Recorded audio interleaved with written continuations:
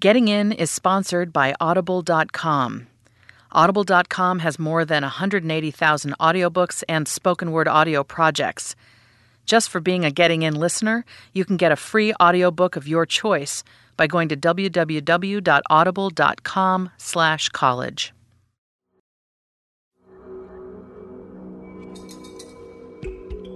From Slate and Panoply, this is Getting In, a podcast series about the path to college. I'm your host, Julie Lythcott-Haims. Today, we're going to find out if students at elite high schools end up competing more with each other than with the total applicant pool. And a little later, we'll get updates from some of the high school seniors we're following. All my deadlines seem to be converging into a few days. My November 1st deadline for Columbia, my school marking period ends this week, and I'm starting some really late rehearsals for my shows, and a lot of stressors compressed into 1 week, but I'm making it through. I'm wearing a lot of sweatpants, minimal makeup. That's kind of how I get through things. But first, we asked one of our veteran admissions officers, Park Muth, to answer some listener questions. Park worked for 28 years as a dean and admissions officer at the University of Virginia. He now consults with schools, families, and students on the college application process. Our first question is from a parent in Pennsylvania. Hi, I'm Donna from Pennsylvania, and I'm the mother of a high school junior who's a straight-A student taking all honors and AP courses. She's not interested in the pressures of an Ivy League school, but is really hoping to be offered a full scholarship elsewhere. How can we determine which better schools are more likely to offer her a full ride? Thanks a lot. Donna, thanks. That's a great question. One of the things that you're going to need to think about is, are you really looking for a full scholarship or are you looking for a partial scholarship? Because in this day and age, almost half of the students who are being offered admission to colleges and universities are getting what's called a tuition differential, or in other words, a merit scholarship. They're getting some money.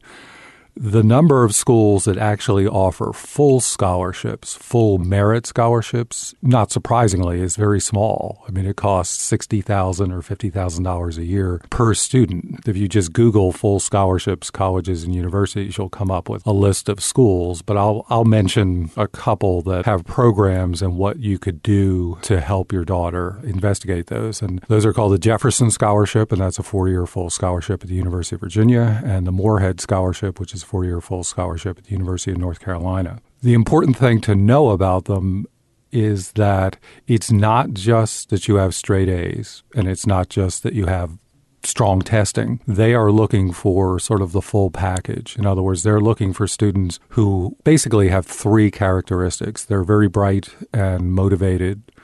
They have the potential to become leaders, and they've already committed themselves to helping their communities in a significant way. So it's scholarship, leadership, citizenship. In addition to that, these programs have been around long enough that the high schools are involved in the process. In other words, if Donna wants her daughter to be considered for one of these scholarships, she should go into the college counseling office and say, are we a Jefferson Scholars nominating school, or are we a Moorhead? Because if they're not, she likely won't get considered. And if they are, then the school nominates her, and that sort of puts them into the system where they have to fill out special applications. But to go back to your question about schools that provide these kinds of scholarships, Vanderbilt, for example, they're one school that offers scholarships. Washington and Lee, I know one student that got a full scholarship. So there are 30 or 40 schools out there that I know of off the top of my head, and the majority of those are private institutions. But they are looking for not just supporting a wonderful student, but is going to support their mission. In other words, they may be looking for a student from the West Coast because they're on the East Coast, or they may be looking for a low-income student that they've never had from Montana. There are other factors that come into play that each school has that you'd have to investigate on your own. Thanks, Park. That was great information. I have a couple of other thoughts myself. It kind of gets to this larger question of which school is really going to be the right fit for a particular student. For example, many students today are just doing everything they possibly can to get into the most highly selective college possible, when there's research that shows that it's advantageous for a student to go to a college a tier or two below the quote-unquote best tiered college they got into. And that's because it's the top students at every college that get the most attention from faculty there. So when it comes to Donna's daughter in Pennsylvania, who it sounds like has a pretty impressive transcript and profile, etc., I would encourage Donna's daughter to think about, okay, let me look one tier down from the schools that I'm pretty sure that I could have the grades and scores to get into. Let me look a little below them in the rankings, because it's those next set of schools that are going to regard Donna's daughter as a very, very promising candidate for admission to their school. They will regard her as one of the top prospects and are more likely to offer her money, merit money, accordingly. Another thought is many of our big universities offer a small honors college type program. So you can go to a campus and be a student among tens of thousands on the campus, but your particular academic program is a much smaller one called an honors program.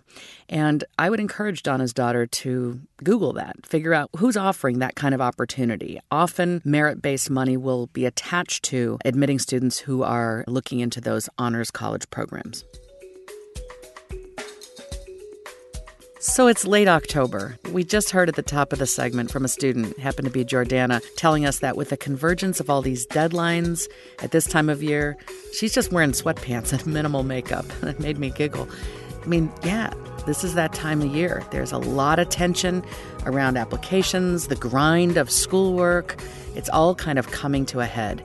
So that we don't get too obsessed with all that, we wondered what our seniors were up to that had nothing to do with all of that pressure. This is August Graves. Lately, I've been spending a lot of time napping. I'm having a really hard time with this de-stressing process. So, napping is kind of my best bet in terms of just trying to get my mind off of stuff. This is Ellis Wells calling in. I guess the one thing that I've been doing pretty consistently throughout this whole process is just trying to do something that distracts me. It's kind of just been shooting around a basketball, whether it's just by myself or with some friends or playing basketball. Well, I'm not particularly good at it, but it's just fun. I wish I was better. And Halloween is about to happen, and that's a very well-timed distraction. So for Halloween, I am being Regina George from Mean Girls with some of my friends, and they're being the rest of the Mean Girls, and we're gonna recreate the movie poster from it, and it's gonna be awesome. I'm so excited for Halloween, though. I love Halloween. All the decor is starting to come out, and everything looks so autumnal and spooky. And in my music classes, we're listening to some minor organ music, and it's setting the tone. So, so for Halloween, my friends and I are going to a party that one of my friends is throwing. And it's just going to be so great, because when you give theater kids an excuse to wear crazy costumes and go nuts, it's incredible. And then a few of my friends and I are coming back to my house and watching scary Halloween movies and having a girls' night, which everyone's going to need, and then we'll all go to rehearsal the next morning together. That was Getting In senior Jordana Meyer. We also heard from Ellis Wells and August Graves. I'm so glad these kids are managing to find an element of fun, an element of childhood, an element of life that has nothing to do with college admission. We've got one more listener question. This one's from a teacher at a public high school nearby me in Silicon Valley. Hi, my name is Joyce Fortune. I'm a teacher in a very, very high-achieving public high school. We're in the Newsweek Top 100, and a very high percentage of our students go to four-year colleges. There's a lot of competition at my school to take as many AP classes as possible to get the highest grades as students can. My question is, how much are our students competing with each other, and how much are they competing with the rest of the country to get into college? There's a really strong feeling here that they're competing directly with their peers at the school. And that leads to a lot of problems between the students and a lot of feelings of stress and obviously competition. Thanks so much. I'm rewording the question here. If you go to a great high school, are you getting punished? This is a question that gets asked thousands of times because that's the word on the street. If you go to a great high school, the competition is so much tougher, and that's going to make it harder for you to stand out.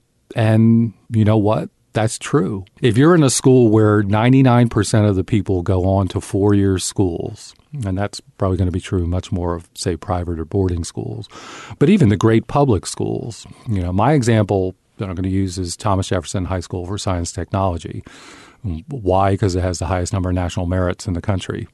It's without question one of the best high schools, not only in the United States, but in the world. You have to pass a very tough test to get in. And these students, like the students at Stuyvesant and some of the other magnet schools, these are high-achieving students. Now, the good that comes with that is you're around a lot of people like you. They love to learn.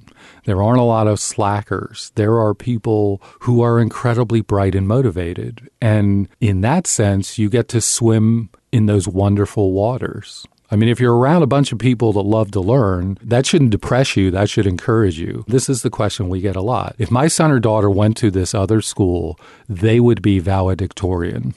But because they go to this incredibly competitive high school, they're in the middle of the class. First of all, there's no way of proving that. How do you know that?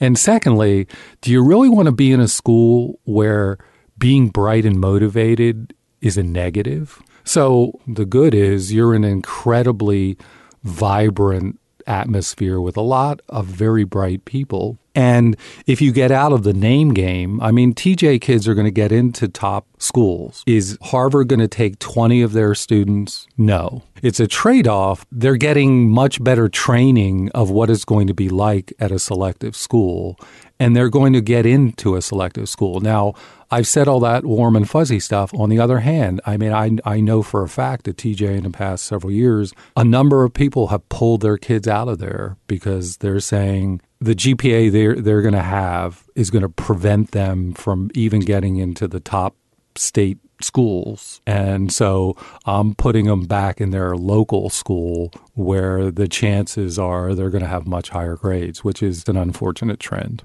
Thanks for that, Park. I know that in my community here in Silicon Valley and plenty of other places around the nation, this is a question on many students' and parents' minds. And I think Park really nailed it when he said, look, is it all about just getting into one of those top 20 or 30 brand name schools? Because if so, yeah, the reality is if you're at a Thomas Jefferson, otherwise known as TJ, or a Gunn or Paly High School here in Palo Alto, you're competing with each other for spots at those most highly selective schools. Schools look at candidates based on the context, it's called, the context of their high school environment. They want to know, did you do the most you could with the opportunities available at your high school?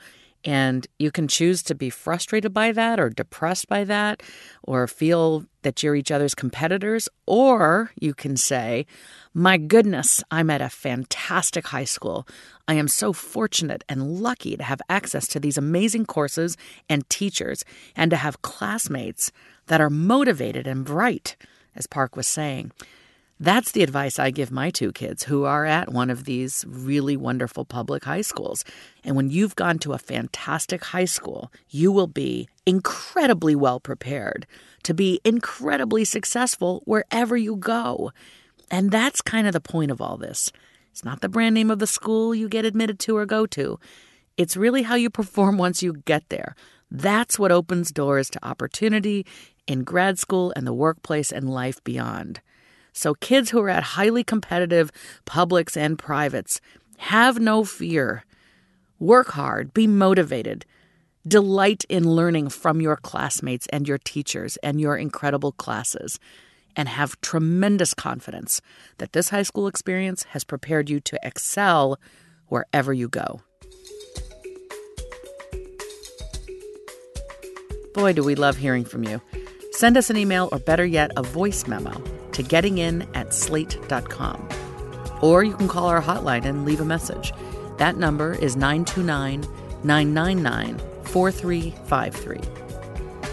And that's it for this episode.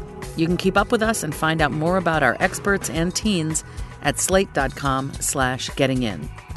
And please, go leave us a comment on iTunes. It helps other people discover our show. Getting In is a production of Slate and Panoply Media.